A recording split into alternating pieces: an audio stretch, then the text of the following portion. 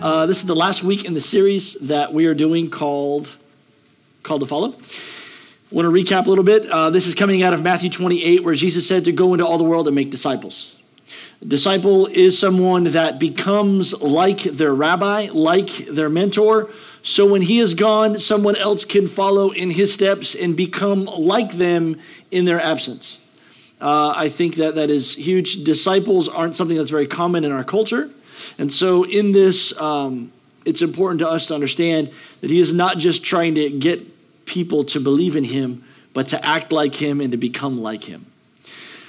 With that being said, we've talked for 8 weeks now. The first thing we did was we talked about Jesus' confrontation to the disciples in a crowd of people, saying, this is the cost. This is what it's going to cost if you want to become like me. If you want to be my disciple, it's going to cost you everything that you have. Salvation is free. Discipleship will cost you everything. Number 2, devotion to the Word of God. If you want to know Jesus, you're going to have to be hungry to study to become like him. Week number 3, we talked about a hunger. How anything that you want to learn, you're going to have to desire. Number 4, we talked about an ability to pray. 5, we said fearlessness. This is a massive trait that the disciples are going to have to walk in. They're going to go places where they may not feel comfortable. And you're going to have to walk in confidence in those arenas of your life. Number 6, love. You'll know that you are my disciples if you love for one another. Faith was week number 7. Brady hit that. And last week we talked about sin. How we would cling to what is good and hate what is evil. That we would hate sin, not sinners. That we would hate the cancer inside of us because it separates us from God. It was pretty cool in my opinion. This last week we're talking about go. Now next week we're going to do testimonies and communion and water baptism. So next week's going to be pretty fun. And we have some things we have something for all of you. So next week is going to be one of the weeks where if you miss, you're going to be frustrated with yourself, and that's all I can say. This week we're talking about go. Go, go, go, go, go.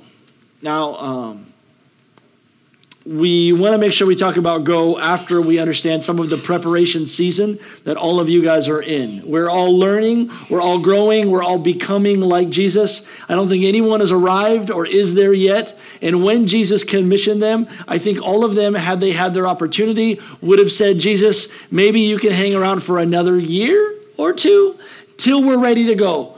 But every great moment in your life, when it comes, you're most likely not ready for it. You'll never be ready to get married. You'll never be ready to move into the house. You'll never be ready to have children. You'll never be ready. Anything great, you're not ready for. But it doesn't mean that you're not great in the process. And most of everything in life is a becoming. And so we are becoming like Jesus, and he's sending us anyway. Let me take you into scripture here. And this is Matthew chapter 28, verse 16 through 20 this time. And this is when the disciples discovered Jesus in Galilee, verse 16. He says, and the 11 disciples went away into Galilee to the mountain which Jesus had appointed for them. And when they saw him, they worshiped him, but some doubted. Let me just stop there for a second. It says that they worshiped him, but some doubted. Now it doesn't, I looked in just about every translation I could find, and it doesn't say what they doubted. It doesn't say if they doubted it was him. It doesn't say if they doubted themselves. It doesn't say if they doubted what had happened or how he got there or if he really died. It just says that they doubted. And I think that's funny because I think in that scenario where someone that I know had died, when I see them again, I'm going to have a whole lot of questions going on in my head in that moment. Does anyone else relate to that? But it says nonetheless that they worshiped. They worshiped, some doubted. And it goes on, and it says, verse 18, it says, that, and Jesus came to them and spoke to them, saying, all authority has been given to me in heaven and on earth. Therefore, go and make disciples of all the nations, baptizing them in the name of the Father, the Son, and the Holy Spirit, and teaching them to observe all the things which I commanded you, and lo, I am with you always, even to the ends of the earth. He says, I'll always be with you. I want you to go, and I'll always be with you. First of all, I want you to think about maybe a moment in your life where you needed someone to do something that you could not do because you couldn't be there. Can you imagine what's going on in Jesus' mind as he's trying to hand off to the disciples a responsibility that is so big? And he's hoping that he's giving this to other people that are willing to do, in fact, this. I can think of some of the first times that Teresa and I, when we had children, when we handed our child off to someone else so we could go on a date. We felt like it was important that we would go on a date, and we would hand our child off. And I can remember the first couple of moments that this individual was at the house while we were still there. And we would plan on leaving when they got here. We realized when they got here, we got to talk. We got to talk about this. Like, you got this. If this happens, you'll do this. They need to go to bed here. They need to eat this. If they hit their head, this is what's going to happen. There's a whole lot of like a checklist and a checklist and a checklist that you want to go to that you've done also when there's something that's important about that you need done that you can't do yourself. Jesus is asking his disciples to go, and he can't be there. And he's hoping that they'll carry the torch. In the midst of this, they're doubting. He's giving to them, and they're freaking out. And can you imagine? I would think of like if you got the call that you were going to get to carry the Olympic torch. It'd be like, this is awesome, yo. I am so excited. You put it on Facebook. You tell everyone, like, I'm going to carry this. And the moments that you know that it's actually coming, you would be freaking out of your mind. You know what I mean? Hands are getting all sweaty. Like, there's so many people, if you were to Google it, the story of how many people have dropped the torch in the process. Like, their hands are all like, there's so pressure. They've got like this transition. And I think that the disciples are feeling it. It says that they're doubting, and that he is wanting them to do something that they inside themselves don't feel that they can do. And when I read this sentence to you, it says, "Go therefore to make disciples." I wonder, does this verse apply to you? Do you get a sense that God is sending you?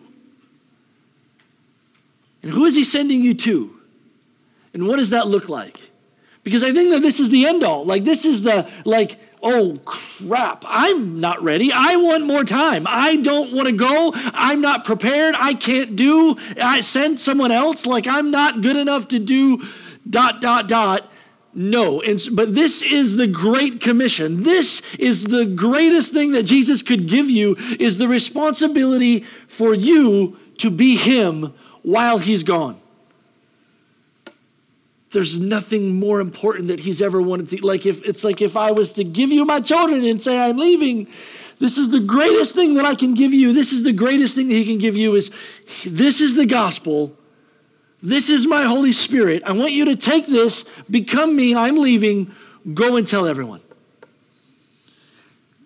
Does this verse apply to you? And do you get a sense that you're ready to go? I'm thinking about that today.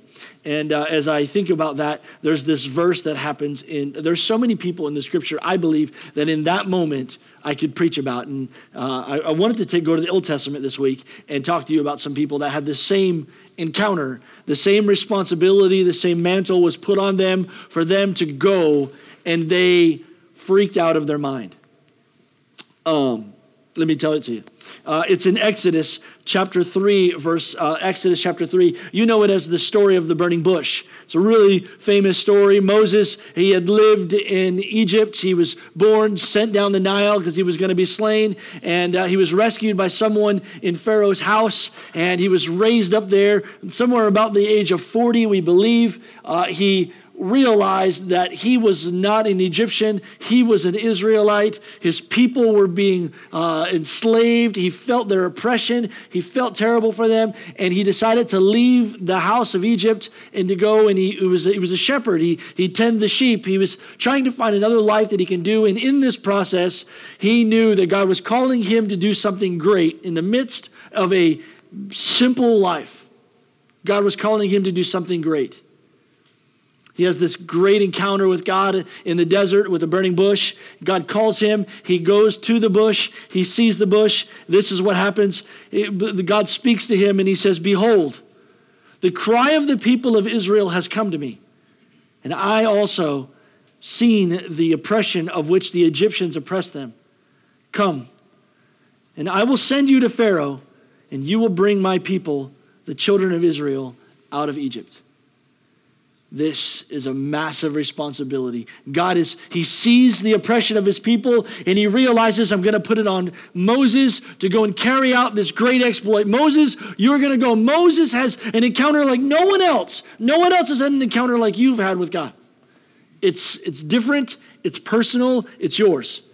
Moses has an encounter that's different at the burning bush, and God sends him to his people. And Moses, I love his response. Right after verse 10, you find him in verse 11. My first point is Moses' response is, I am no one, God. I am no one. Listen to what he says in verse 11. Who am I that I should go to Pharaoh and bring the children of Israel out of Egypt? I believe that this happens in a lot of people when God calls them. When God calls them, they go, well, who am I that I can go? I can't go. I can't. Have Pastor Tim go. I'll pray. I'll double my offering today. Send someone else. Who am I? I can't do it. And I love God's response in Exodus chapter 3, verse 12. He says, I will be with you. I love what's happening. I think in most normal conversations with man and man, if man would say, who am I that I should go? Someone would build him up and be like, well, if I was talking to Moses, I'd be like, who are you? Well, you lived in Pharaoh's house. You're the greatest of all the Israelites. There is no one that has more favor in Israel. That's not what God said. God didn't say how great you are or how capable you are or how many wonderful things you'll do. What he said was, I'll be with you. Who am I, Moses said? I don't care about who you are. What I'm trying to get them to understand is who I am. I will be with you if you go. Their oppression is before me. I need you to go. Who am I? I can't do it. Don't worry about who you are. I will go with you. And I love that he says the same thing in the Great Commission. I will be with you always, even to the ends of the earth. Then Moses, he fires back. The rest of the chapter would talk about, well, I am not ready and all these things. And God gives him a whole lot of more. It's a great dialogue in the rest of chapter 3. In chapter 4, they're still dialoguing there on, I think, Mount Sinai. And they're having the conversation, Moses in the bush. And we see this in my second point, that Moses rebuttals back to God. But they aren't going to believe me, God. Anyone else ever feel that way? Well, if I tell them, they're not going to believe me. He says it in Exodus chapter 4, verse 1. Behold, they will not believe me or listen to my voice. They will say, the Lord did not appear to you. And God says, that they may believe that the Lord, the God of fathers, the God of Abraham, the God of Isaac, and the God of Jacob has appeared to you. Just so they know that God's appeared to you, I'll be with you. His answer again is simply, so they know I'll be there. So they know I'll be there. What he's saying is, I will show them my might. I will show them my power. I'm not worried about what they think or whether they'll believe you or not. I'm not asking you to convince them. I'm not asking you to assure them. I'm not asking you to define me. I'm just asking if you'll go, but they won't believe me. So they know I will be there. So they know I'll demonstrate my power. Now that's a wonderful blessing, understanding when Jesus said the same thing in the Great Commission. All authority in heaven and on earth has been given to me. I have it. I want you to go. He didn't even say I'm giving you all authority. He says, I have it all. You don't need to worry about nothing. You go for me. Now, that's pretty stinking awesome to know that there's this big, massive, awesome, powerful creature that's with me that is going to do everything I need, and all I have to do is tell them. That I don't even have to get them to believe me. He's going to get them to believe him. Because he loves them, because he's seen their oppression, because he wants to know them. He's going to do the work that he promised he would do if we will go. My third point is this. Then Moses answers right back. Man, I love Moses. So fantastic. But he says this, just same thing that you would say, that I would say, that many others say, but I'm not gifted enough, God. That was Exodus chapter 5, or Exodus chapter 4, verse 5. In verse 10, he says, oh, my Lord, I am not eloquent either in the past or since you have spoken to your servant, but I'm slow of speech and of tongue. Anyone else ever said this? I can't talk to people. I'm not good at it. I'm not prepared. I don't have enough theology. I don't know scripture enough. I don't know how to break like this down. I can't explain the way that T.D. Jakes can say things. Like, I'm not on the same level. I'm not good enough to go to these people. And this is Moses. He said the same thing. Well, look, they're not going to believe me. Who am I? And I'm not good enough talker. And I love the way God fires right back at him. And it's great because the Lord doesn't put anything on him. He puts it all on me. Like, I'm not even going to say to you. Jesus would say, don't worry what you're going to say. The Holy Spirit will speak through you. God here says to Moses, who is man? Who has made man's mouth? Or who makes the mute, the deaf, the seeing, or the blind? Have not I, the Lord? You say, I'm not good enough to talk. And God says, I'm well aware of what you're not good at doing. Trust me, I made you. I made your mouth. I know what you're bad at. Will you go? What an awesome opportunity. And Moses fires right back. So who made man's mouth? Like, how powerful is that? What are you going to say next, you know? And Moses has the best answer. I don't know if you know it. For number 4, Moses says, hey, don't make me do this, God. I'm telling you, it's in Exodus chapter 4, verse 13. He says, oh, my Lord, please send someone else.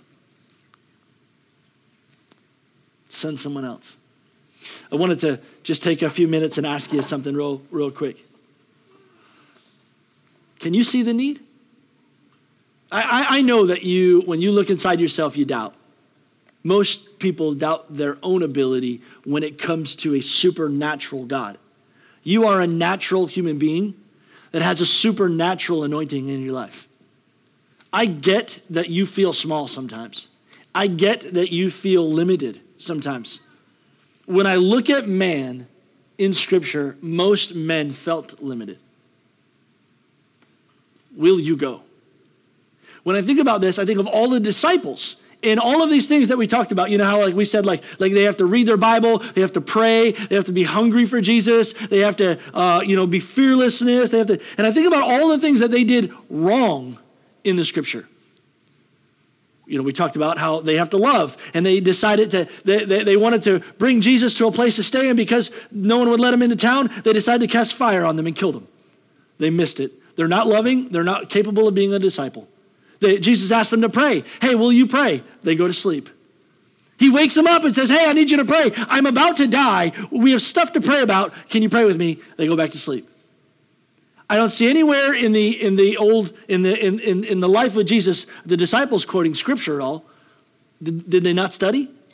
I see multiple episodes where Jesus sent them out to pray for healing for people. And what happens is they prayed, and what happens is those people they prayed for comes back to Jesus and said, hey, your disciples prayed for me. It didn't work. Can you pray for me? And so I see like failure after failure after failure, them not having enough faith, Jesus talking to them like they're children, talking to them like they're never going to get it, they're never going to learn, they're never going to learn, they're never going to learn. And these are the same people that he says, I am sending you now. I know your limitations, and I'm not concerned about what you're not capable of. Will you go? I will be with you. Will you go? I have 3 questions for you today. 1, can you see the need? When this verse starts off, it starts talking off about the oppression of the Egyptians. God says to Moses, he says, look, I'm looking down on the earth and I see the oppression of my people. Can you see the need? Jesus said it this way. In Matthew chapter 9, verse 35. And Jesus went to about all the cities and the villages, teaching in their synagogues and preaching the gospel of the kingdom and healing every sickness and every disease among the people. But when he saw the multitudes, he was moved with compassion for them because they were weary and scattered like sheep having no shepherd. And he said to his disciples, the harvest is truly plentiful, but the laborers are few. Would you pray to the Lord of harvest to send out laborers into the harvest? The Lord isn't concerned about whether or not the harvest is ready or not. What he's concerned about is, can he find people that are willing to take on the responsibility of reaching the people he cares about?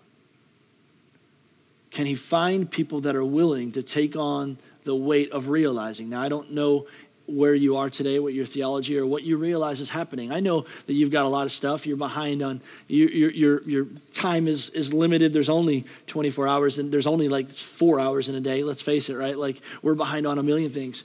But I think the only thing that God's really cared about is people. There is a heaven and there is a hell.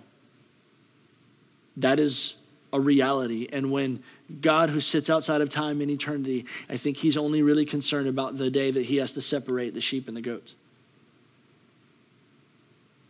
Can you see the need? Can you see your family members struggling? Can you see the despair of people that are not right with God? Can you see it? And if you can see it, what are you going to do about it? My second point is this.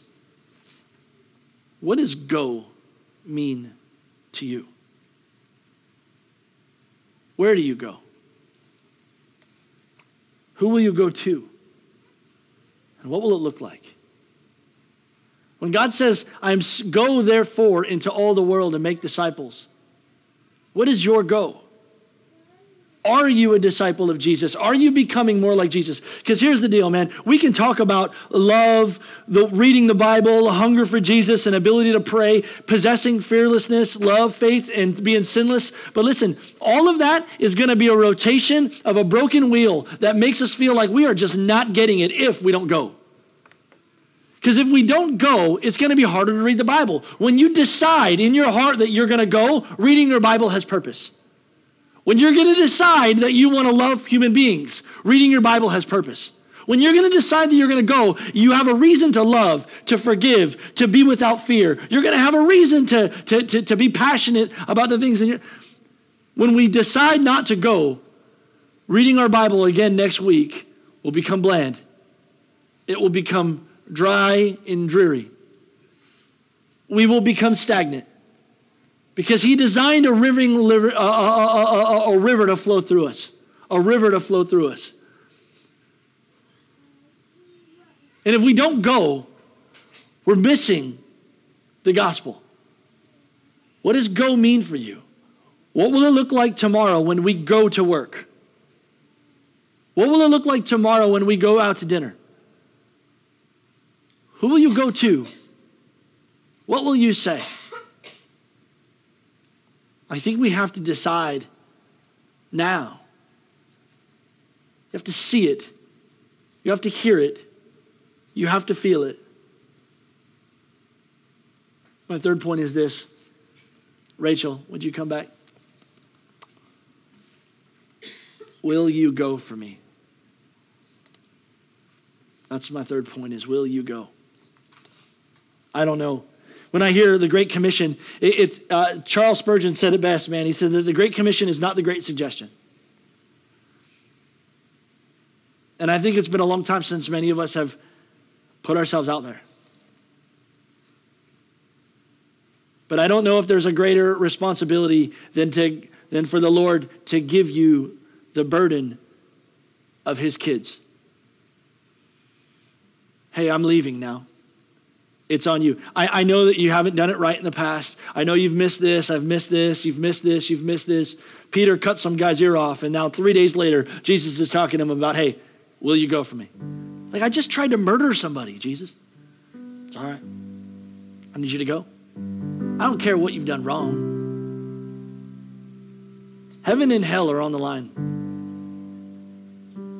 Will you go?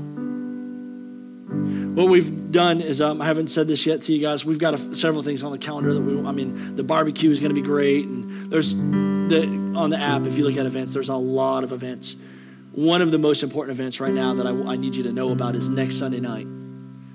I reserved this announcement for myself. Next Sunday night, we're going to have a service at 6 o'clock. And I wanted to do some sort of commissioning, where we lay hands on everyone and say, go, and we get this big sword, and we commission, and we fire on them and stuff like that. And I was thinking, you know what?